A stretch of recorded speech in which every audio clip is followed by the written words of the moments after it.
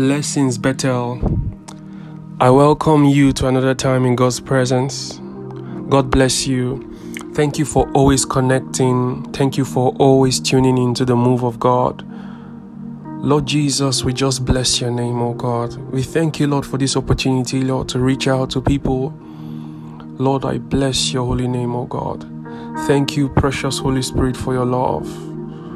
Amen. What I have for us today, I titled The Fourth Dimension. It's a compression of the teaching of what the fourth dimension is. I had to compress it because the fourth dimension, there's a lot to it. And when you're communicating certain types of truths to God's people, you need to be sure that the audience understands what you are trying to communicate to them. Because many of our teachings are done mainly on audio, and then we cannot do a diagrammatical illustration of some of these things that we teach. Sometimes you need to be very careful and cautious of what you put out there so that you don't lead people into error. So thank you, Lord Jesus, for your love. I bless your name. Holy Spirit, take control, Lord, as we teach. Let this teaching, Lord, bring light to your people. In Jesus' name, amen. The fourth dimension. The fourth dimension. Bethel, it is God's desire that his children begin to view life from the lens of the Spirit. That we take our positions from his realm and begin to control things on this side. It is not far-fetched that our three-dimensional world that we call Earth is governed by what we don't see. I'm sure we know that already. Even from our three-dimensional focal point, people can still capture the reality of things that are not seen. People keep looking, yet they don't see. People keep looking, yet they don't see. This doesn't shut out the fact that there is an unseen realm. 2 Corinthians chapter 4 verse 18. I like to use the Berean Standard Bible version here to explain the scripture. It says, "So we fix our eyes not on what is seen, but on what is unseen. For what is seen is temporary, but what is unseen is eternal. For what is seen is temporary, but what is unseen is eternal." So we fix our eyes not on what is seen, but on what is unseen. For what is seen is temporary, but what is unseen is eternal. We fix our eyes not on what is seen, but on what is unseen. How do you take your eyes from what is seen and focus those eyes on what is unseen? The reason you cannot see the things unseen is because the eyes can't see them. How do you focus your eyes on the things eternal? I have highlighted many times in my teachings that earth and everything in it was made of a reality that we cannot perceive with our natural eyes. So there is a dimension that is so real that it could even form our own earth, our own reality. But yet, as real as that dimension is, just a few people are really able to, as real as that dimension, the eternal dimension is, just a few people are really able to make a tangible Christian-based experience out of that dimension daily. The scripture we just read said we should fix our eyes on the things not seen. So this implies that we should constantly have an experience with this dimension unseen every day. What is the fourth dimension? What does any of this mean? How does it apply to my faith? How does any of this benefit me? These are some of the questions some people are probably asking themselves. 2 Corinthians chapter 4 verse 4. It says, in whom the God of this world had blinded their minds, or blinded the minds of them which believed not, lest the light of the glorious gospel of Christ, who is the image of God, should shine on them. Another scripture, Matthew 13:14. And in them is fulfilled the prophecy of Isaiah, which saith, by hearing ye shall hear, and shall not understand, and seeing ye shall see, and shall not perceive. For these people's hearts is waxed gross, and their ears dull of hearing, and their eyes have closed. It was Jesus speaking here. In fact, I realized from scripture that when it came to sight, there was no blind person Jesus didn't heal. All the people who were blind in the scripture, Jesus Christ, encountering them, healed all of them. I want to take us down history lane or memory lane. Let's look at Adam now as a case study.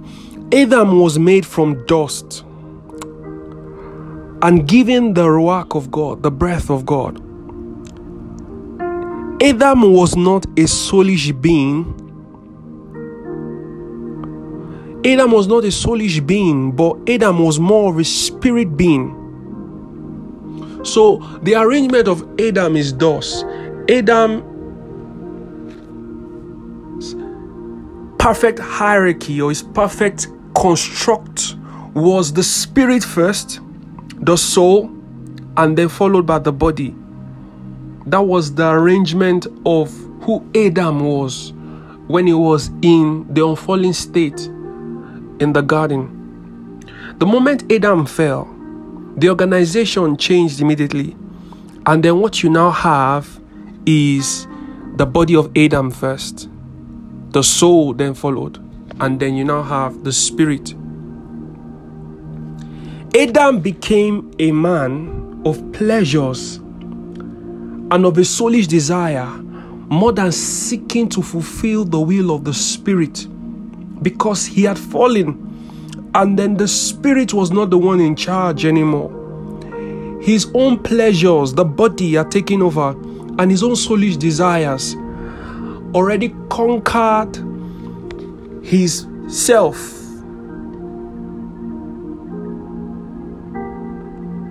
So Adam became a man of pleasures, seeking only to fulfill the desires of the body and the soul, rather than seeking to please the will of God.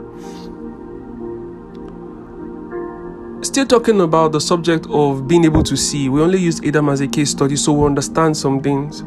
Light is only useful when you can see. Even if you light up a room with the best lights in the world, you put a blind man in front of the sun. If that light can't go through his eye, through his eyeballs or through his lenses, he wouldn't see. So a blind man doesn't have the faculties to see, regardless of the amount of light around him. Light is only useful when you can see.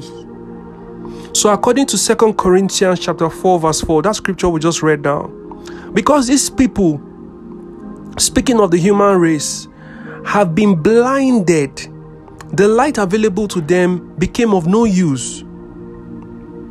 So you see in Genesis chapter 3 verse 7, where the Bible says, and the eyes of them both were opened, and they knew that they were naked.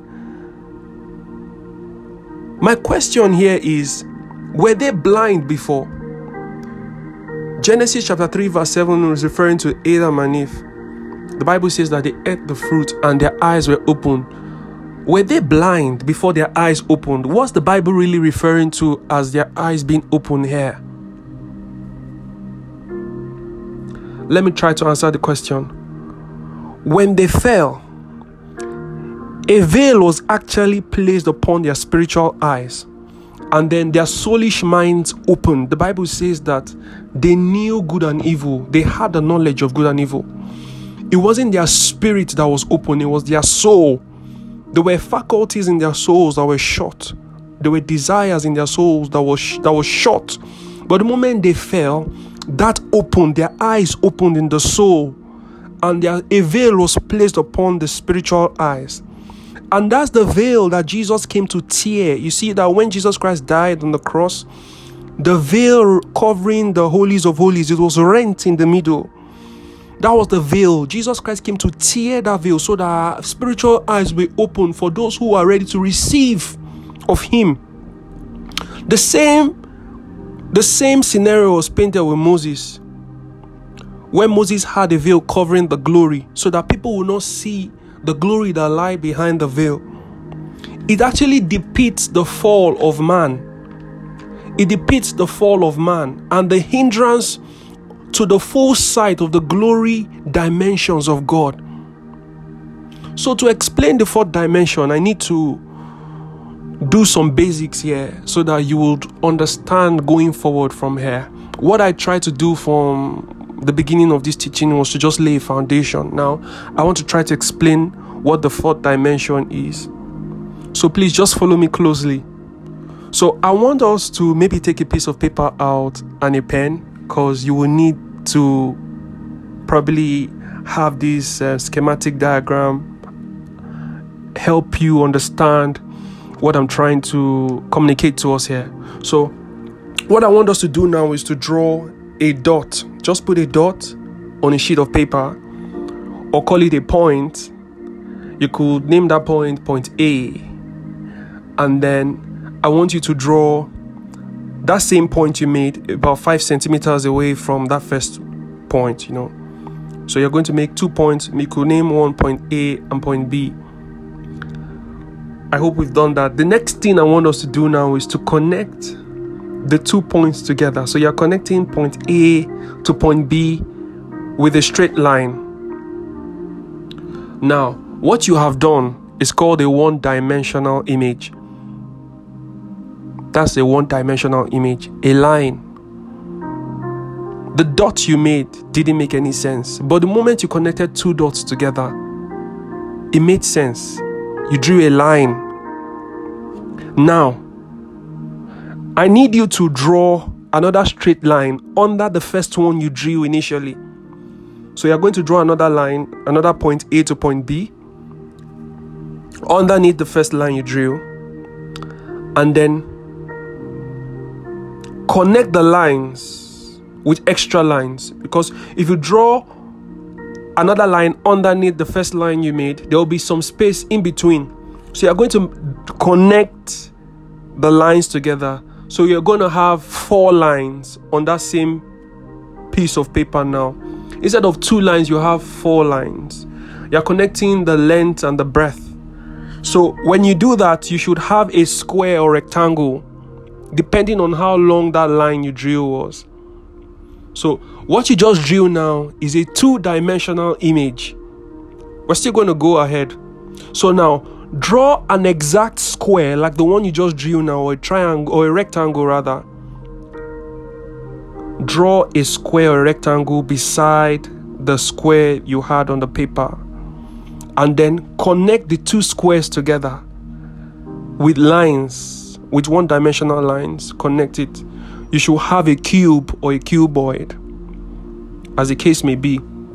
Now, what you drew there is a 3-dimensional line, or a 3-dimensional image rather. Now we're moving forward. Draw another cube, because you should have a cube on your paper now, and try to connect the cube to the existing one. All of a sudden, look at how complex this diagram has become. The diagram has become very complex. Some people might not even be able to draw, to connect the two cubes together in such a way where the lines will make sense. Now, I want us to understand that we exist in a three-dimensional world. Remember the cube you drew? That's how we see our earth. Everything we see, everything we relate with, we do that on a three-dimensional plane. So a line makes sense to you. A circle makes sense to you. A square makes sense to you. A cube will make sense to you because they are three-dimensional or two-dimensional or one-dimensional. Now, with the little experiments we did, you are able to understand what the three-dimensional, the two-dimensional, and the one-dimensional images look like. So the way existence relates with each other is the two-dimensional plane controls the first dimension. That is, the square controls the line. The three-dimensional plane controls the second dimension. That is, the cube will control the square. And the fourth dimensional plane is remember the complex diagram you try to draw, the two cubes you try to put together? That controls the cube. Now, this is the most literal or the easiest way to explain these things. These things are way deeper than what I try to just help us understand here. So we can easily see two-dimensional and one-dimensional images because we relate with it from a more superior dimension. We relate with these lesser dimensions from a three-dimensional plane. The spirit realm is a more superior dimension than others.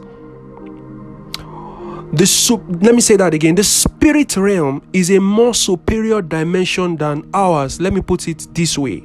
That the spirit realm is a more superior dimension than ours.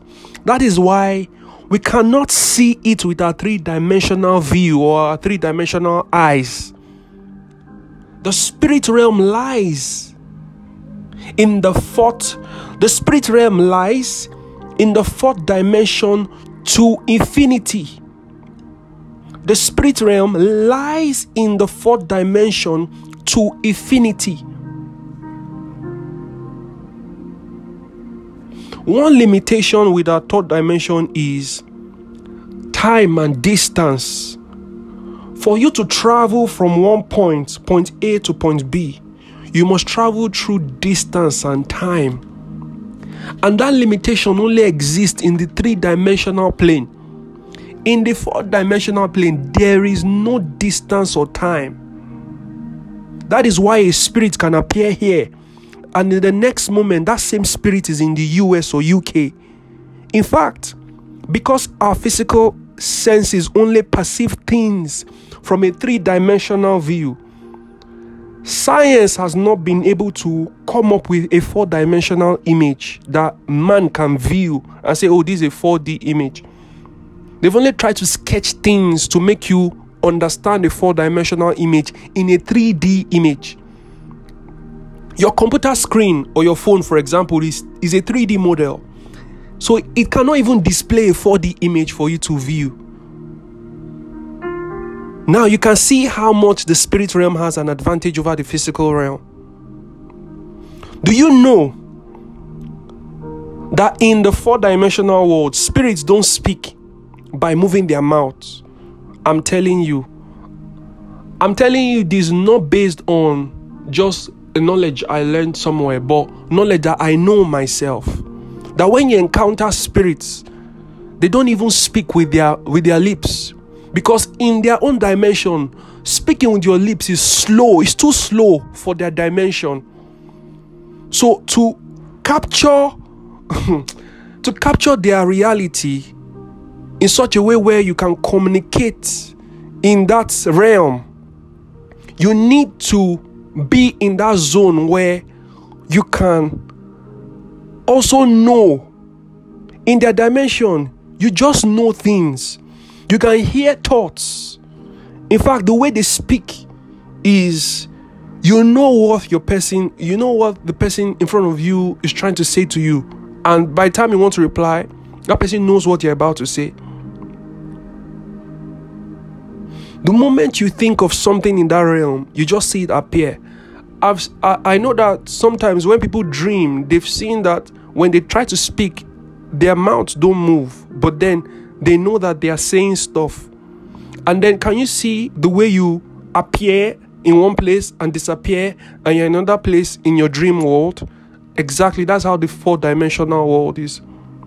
So let's go back to Adam again. Adam fell, and then his soulish eyes opened, and a veil came over his spiritual eyes. And Adam all of a sudden lost the capacity to see into the realm of the spirit. Haven't you wondered why? Or haven't you wondered what yoga and all of these meditations that people do, tend to achieve? They focus their minds. They focus their minds so much that they're able to shut the window of their minds. Now they're able to shut the sight of their mind. They've given it all kinds of names. Some people call it tantra, some people call it chi, some people, whatever they call it. But they've been able to shut their minds. The aim is to shut the mind. They tell you they're trying to still the mind, to quiet the mind, so that they can connect to the spirit side of them, to a superior energy. And then the moment they break into the fourth dimension, this way they're able to harness superhuman abilities and do superhuman things like soul travel, like astral body projection and all of those things. They're able to do all those kind of things. What do we believers also do when we meditate on God's word? What do we also do as believers when we focus on God's word? You focus so much on God's word that you shut your mind. Your spiritual eyes then open. And then you just shout, haha, I just caught light from God's word. Man of God, do you know that the light that you were able to catch, that light that was able to seep into your spiritual eyes, was because your spiritual eyes opened for a moment. Now just imagine if those eyes were open constantly, and then you're consciously able to see into the glory dimensions of God always. The Bible says, set your eyes on things above. It's a daily debt to the soul that you shut the body and the soul. You shut its desires and you open your spiritual eyes through the passage of God's word to see into his glory dimensions. How do you think Buddhists and all this Hinduism and all these occult practices are able to heal people? There are stories of people with terrible illnesses. They take them to these people who are able to source higher superior energies, and then these people come back with testimonies of healings. We know of football players who have gone to India and they came back healed. They went with crazy bone fractures. We knew that it would take years to heal, but then they went somewhere. We don't know where they went. They went to visit some monk, and then they came back and they are back on the field playing football. How do you think they're able to break into these realms? From the fourth dimension. Once you're able to break into that dimension, you can correct anything in the third dimension. I want us to know also that the fourth dimension is a vast place. The spirit realm is a vast place. There are all kinds of spirits in the realms of the spirit. So because people, they break into these dimensions and come back with all kinds of encounters. You need to understand that if your encounters are not guided by God's word, you have a possibility of encountering a spirit which is not of God. In fact, we must be able to vet every encounter by the word of God. If you come back to your reality, and then the encounter you had cannot sit down side by side with God's word, you are in danger. You are in danger, because the devil will not come to you many times as darkness. He will come to you as an angel of light. So when we seek to enter into the realms of God, when we seek to have our spiritual eyes opened and enlightened, we must be sure that we are guided by the word of God. So a caution for us right now is to route through the word of God.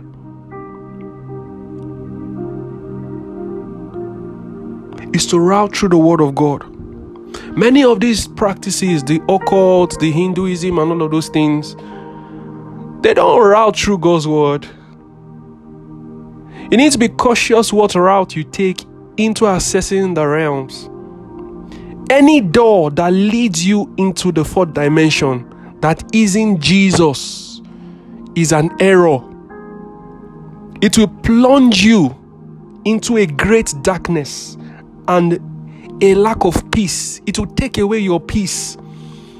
It will take away your peace and plunge you into darkness. You need to be careful. The Bible says in John 14 verse 6, Jesus answered, I am the way and the truth and the life.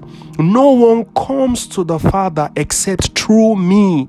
Except through me. Jesus is the only door that leads to the realms of God. Once you break into that realm and what led you in there was not the word, you are in danger. Because we know many people who broke into those realms, the fourth dimension into infinity, and came back with some extra biblical practices, and then they've made a doctrine out of it. I know so many stories, and I don't want to mess with our minds, so I will not share them. But I know so many stories. I even heard one recently. A lady was into something, she thought it was good. I had to really caution her with God's word. We need to be very careful. But in being cautious, it doesn't mean that we should fear so much that we shut our eyes from the realities that God wants us to see. Because I started this teaching with saying that God wants his children to see life from the realms of the spirit. The Bible says, no man after the flesh. So it means that if you know something after the flesh, you don't know that thing. You know Dr. Dara. But if you know Dr. Dara after the flesh alone, you don't know me. You must know the spirit of things. You must know the spirit of things. We need to purge ourselves and flood our minds with the word of God and spend quality time in fellowship with the Holy Spirit. This gives us access to a more superior dimension than ours. I said we need to purge ourselves. One way to purge yourself is to sieve what you listen to, sieve what you watch with your eyes, your physical eyes now. The Bible says that your eyes is the light of the body. Imagine if that eyes was full of darkness. The Bible says how great the darkness will be. I had to be cautious of the social media. I used to take that for granted before until the Holy Spirit did the thorough work on me. I had to shut down many of these social apps just so that I can have my sanity, because it gives you sometimes some unsolicited feeds. And you might think that these things are not doing much to you until you see the accumulation of what these things are making out of your mind. So we need to purge ourselves, flood our minds with the word of God, and spend quality time in fellowship with the Holy Spirit.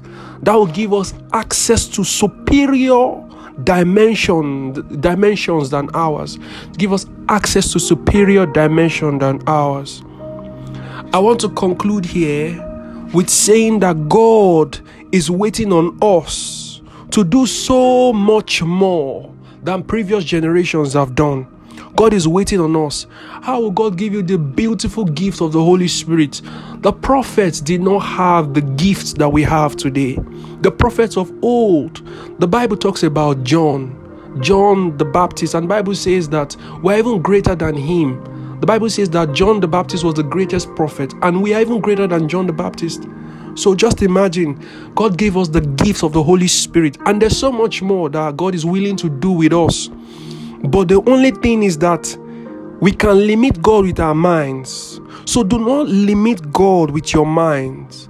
I want you to be open-minded when you're dealing with God. Open your spirit and let your focus be above. Let your focus be above. God bless you. God bless you, Bethel. I pray that the eyes of your spirit be enlightened in the name of Jesus Christ.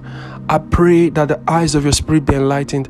I pray this prayer one more time, that the eyes of your spirit be enlightened. God bless you. It is well with you, Bethel. Shalom.